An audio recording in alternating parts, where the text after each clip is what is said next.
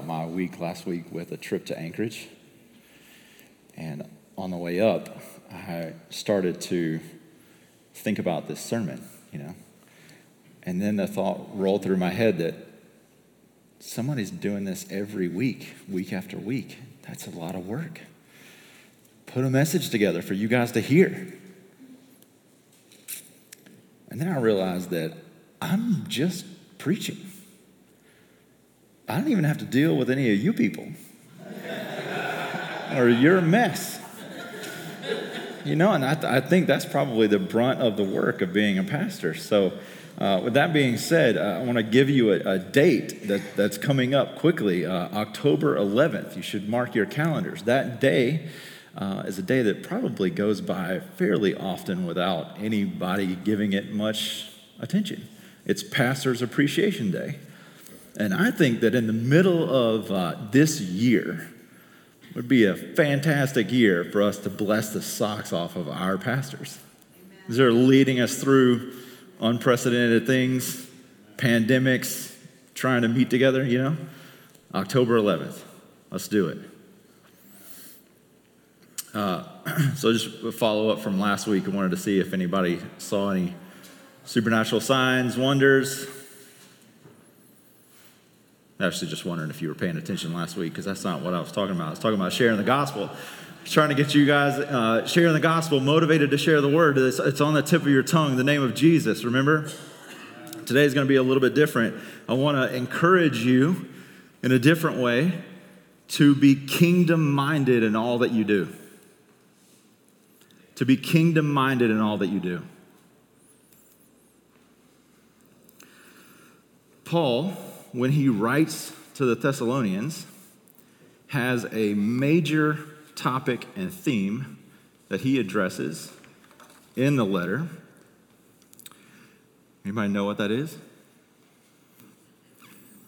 It's the day of the Lord.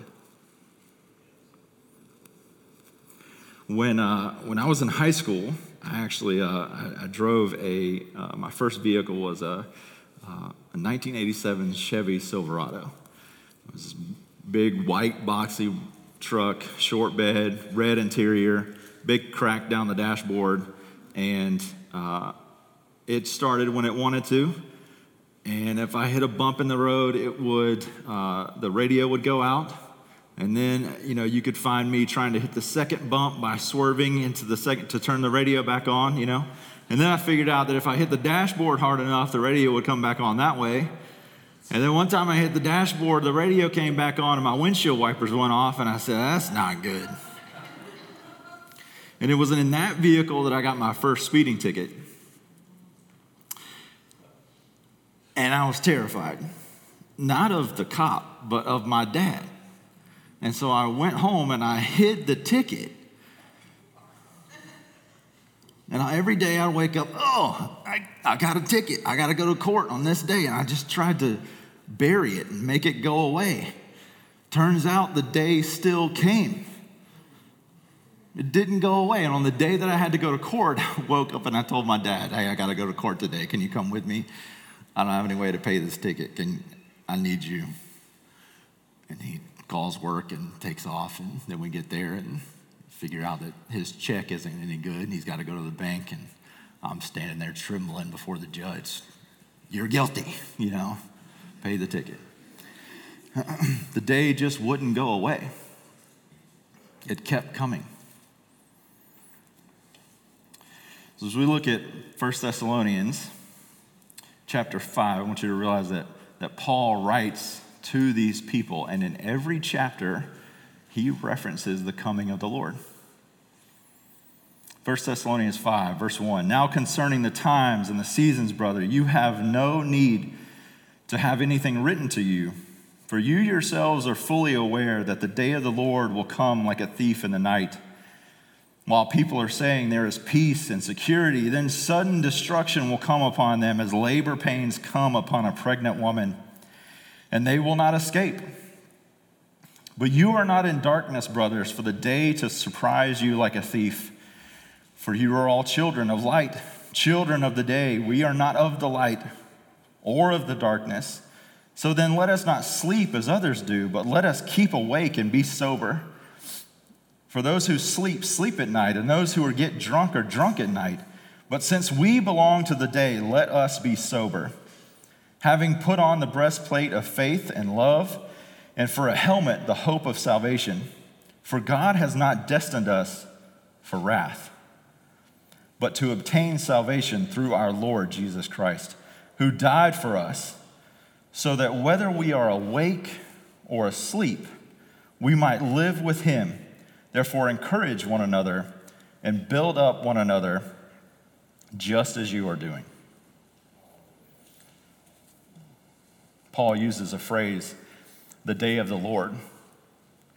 But it's not the first time that this phrase is used in Scripture.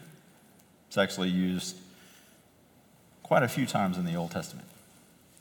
Isaiah, in chapter 13, is the first to use it, and he uses it in the context of the Babylonian Empire. Israel is sitting in their homeland, and they're looking out at Babylon, and they're saying, look at all those wicked people over there. And Isaiah prophesies that the coming day of the Lord will pass on that nation. And what's interesting about that is the timing. See, Israel has yet to go into the Babylonian exile, and he prophesies their judgment. Jeremiah prophesies it over the nation of Egypt. And then Joel and Amos prophesy it over a different nation. Anybody have a guess as to what nation that is?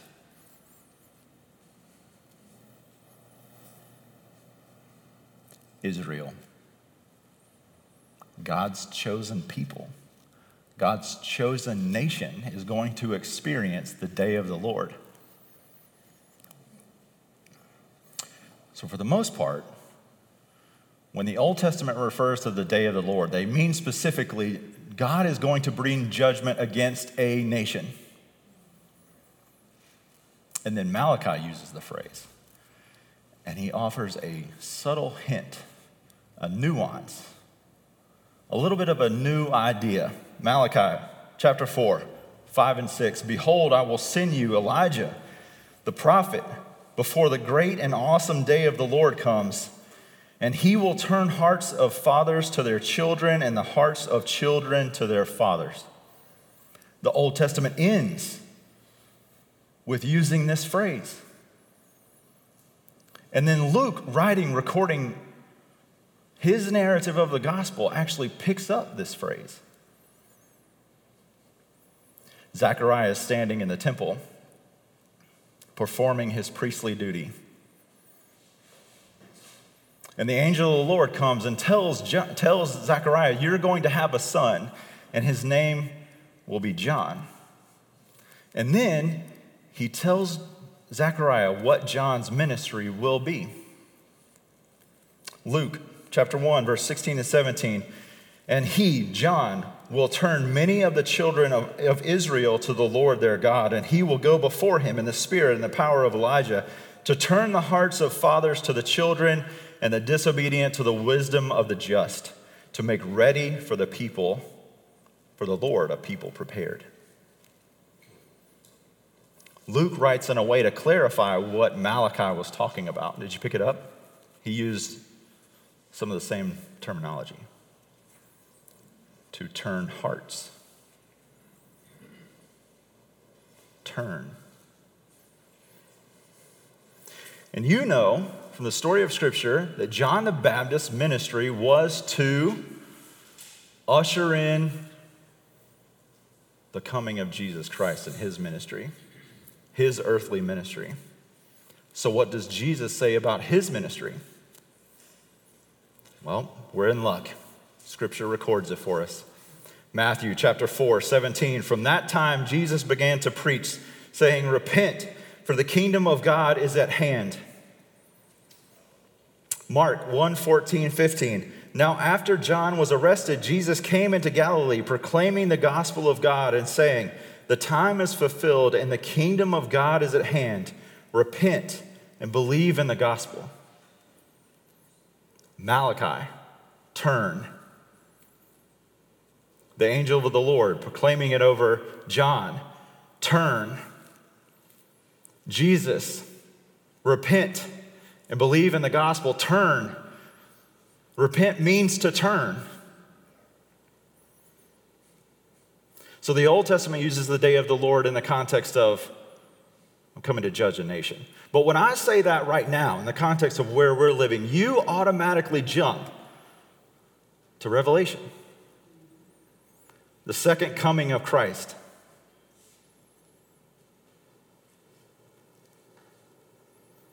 Malachi and Luke offer a different way of thinking about it, a revelation about the day of the Lord. You see, what Jesus' ministry is to bring about a new kingdom. This is the establishment of a new kingdom. Jesus starts out many of his parables saying, the kingdom of God is like.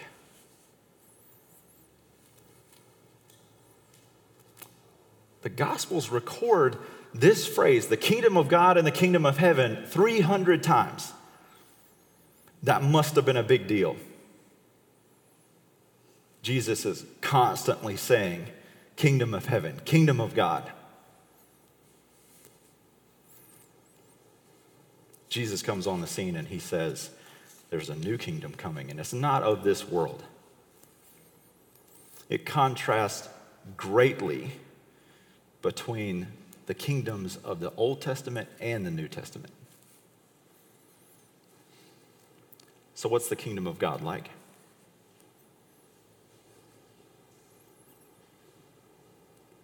It's a treasure hidden in a field worth everything we have. It's a pearl. It's a mustard seed in a tree that grows into something far greater than you could ever imagine. This seed is going to turn into what?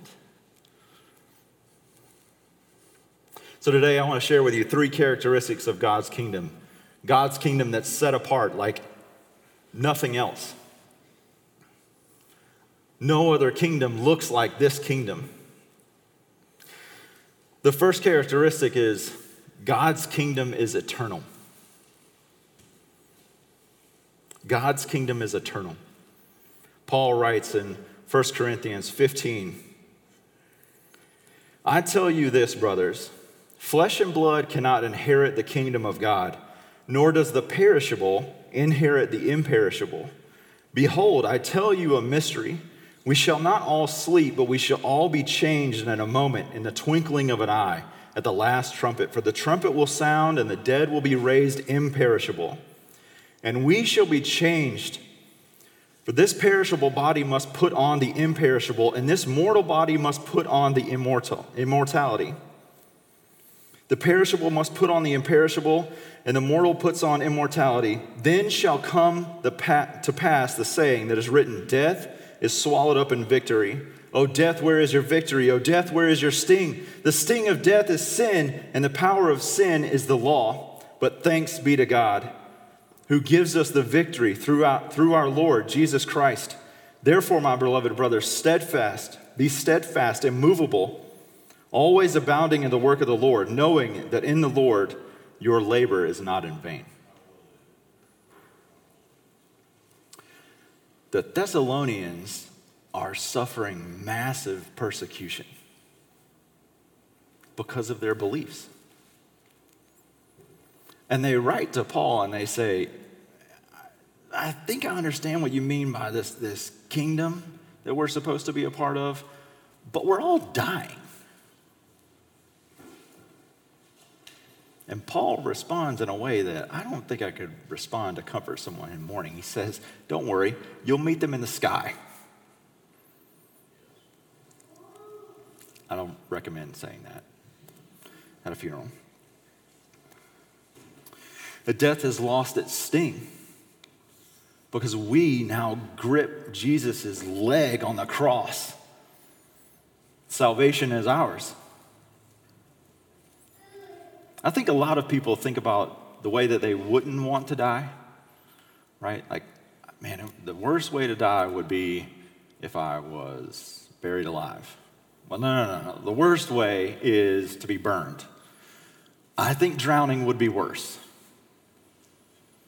I haven't publicly said this in a whole lot of places because I'm not sure it's a popular statement. But I would rather think about the way I would prefer to die. I prefer to go out witnessing about God.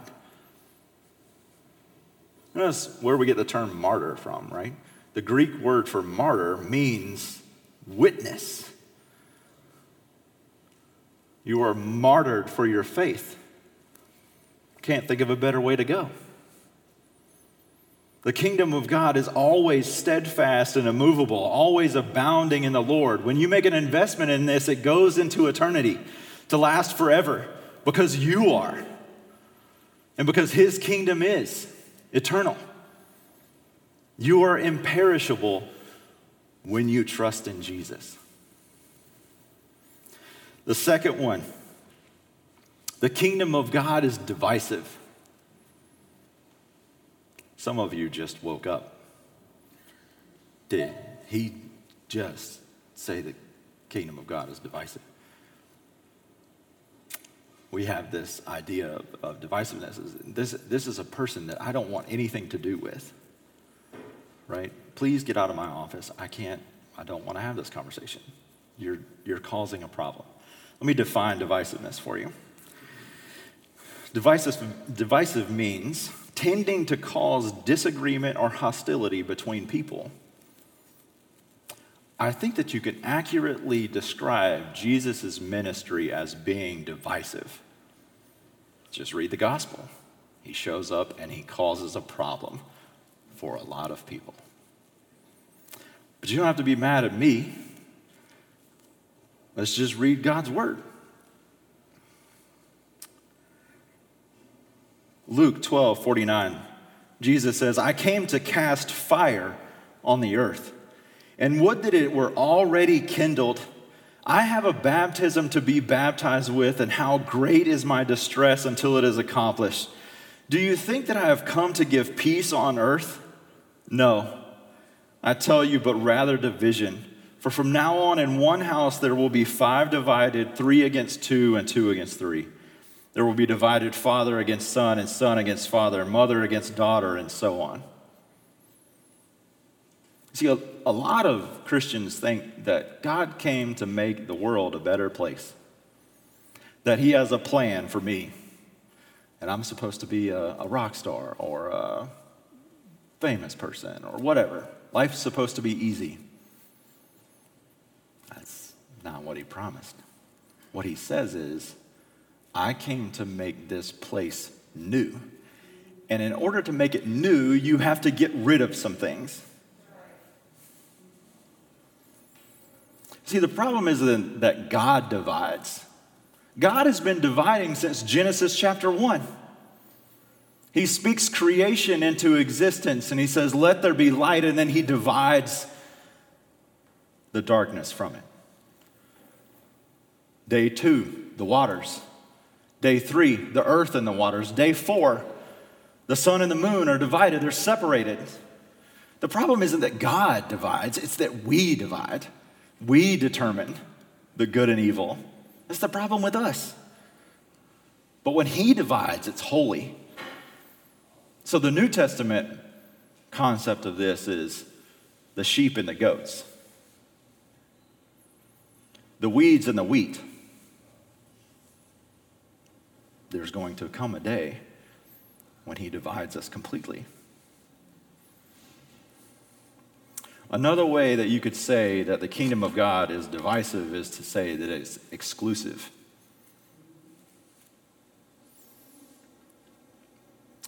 Characteristic number 3. The kingdom of God is near. You say, look around. Sin, death, disease, there's all these problems.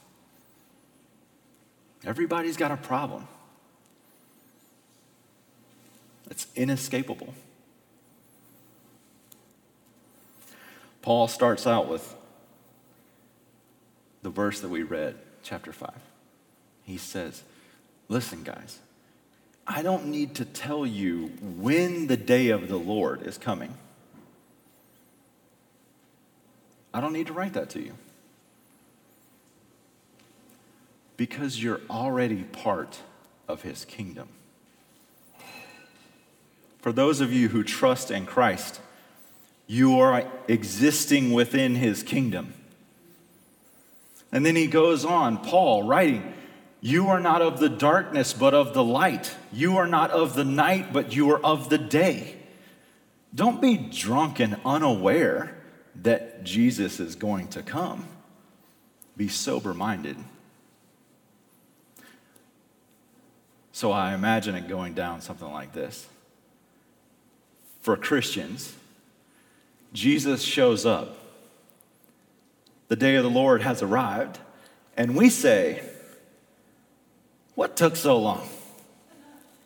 I've been waiting a little while for you to get here. Is it time to go home? I'm ready. But for everyone else,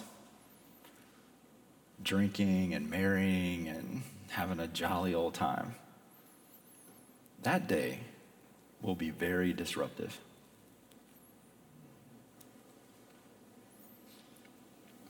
Repent. The kingdom of God is at hand. The Father reaches down through his Son on the cross, and now he ministers to you through the Holy Spirit that he's made a way for you. He's in pursuit of you, and that his kingdom is here. There's a guy that I went to college with, and I hesitate to call him a genius, but compared to me, yeah. I've tried to share the gospel with him because he's antagonistic against Christians, and I think, you know what? You're the perfect guy for the Lord to get and turn you on your head and then become the next Paul, like let's go. I want to get that guy and then him produce fruit for the kingdom. And he has two responses. He says, Matt, I don't know if you know this, but something about one denomination has this Bible contest, and he won the Bible contest, and so he's all read up on the Bible, and he says stuff like, Jesus, I love this Jesus guy. I love his teachings. He's, love and peace and all that. And he must have not read Luke 12, right? He says, the Old Testament God, that's the God I can't get behind. And they're definitely not the same. Jesus and the Father are not the same.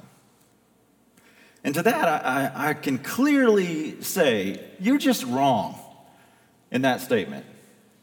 I'm sorry, you need to go back and read it again. I'll help you. I'd love to do it with you to show you how you're wrong and that Jesus and the Father are one. And then he has a second remark. He says, the American Christians that I see don't really line up with Jesus. And that argument, I don't know that I can fully say that I can defend that, You can find someone in the American church that is a proponent of X, Y, Z. Whatever you want to call it, Whatever you want to think. And just imagine for a minute, you know. I have a hard time defending that, right? Because I have this idea, what if we were all united in this kingdom? What would happen? How would the world be changed? But here's the thing. The Bible starts out with the Garden of Eden. And then they leave, right? And the next story is Cain killing his brother. Cain receives the curse. And the first thing that he does is he goes off away further from God, and he builds a city. And in that day, it would have been called a kingdom. And then his descendants build a kingdom, and his descendants build a kingdom, and then his descendants build Babel. And you know what happened to Babel, right?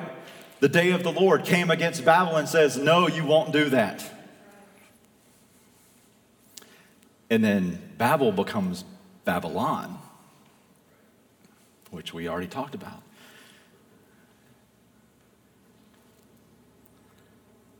And then Assyria and Greece and Medo-Persia and kingdom after kingdom, right? And then Rome. Rome's a New Testament one, right?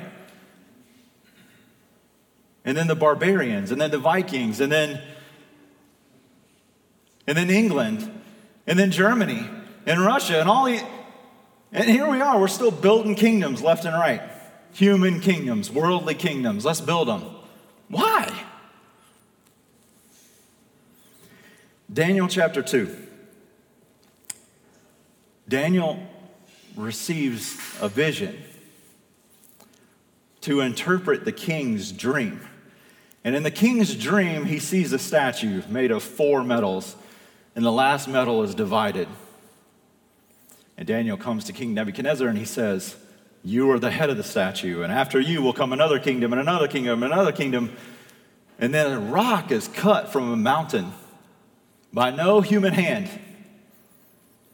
And that rock is thrown down to the earth. And that rock becomes a mountain of its own. And then it spreads throughout all the world.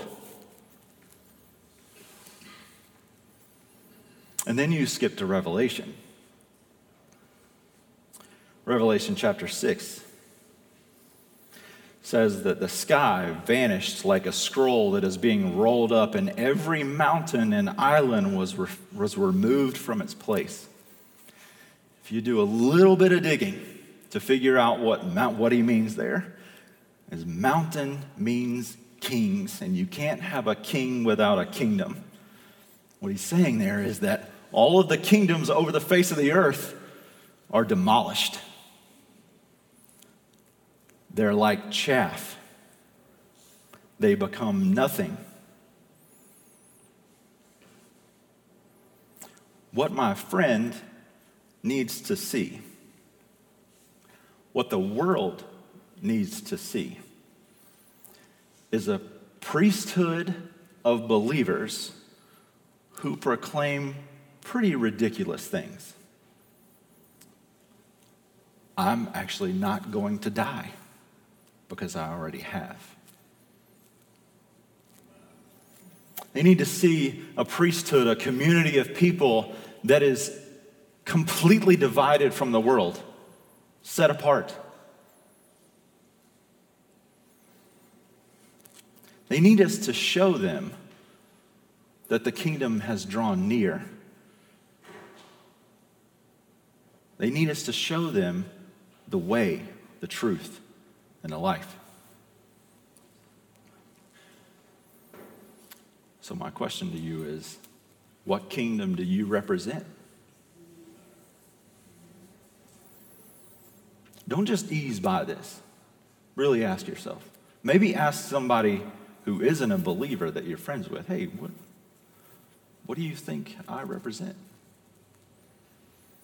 See, Jesus is our example, and he came on the scene and he said some ridiculous things in the time. He says, I'm the Son of God, I can take away your sins, and me and the Father are one. And that's what got him killed. Certainly you can't be those things. But Jesus has done more than invite you into a relationship with him. He's invited you into citizenship of a new kingdom. A kingdom that is unlike any other kingdom on the face of this earth.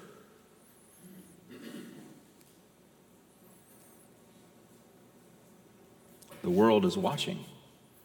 They're waiting on us.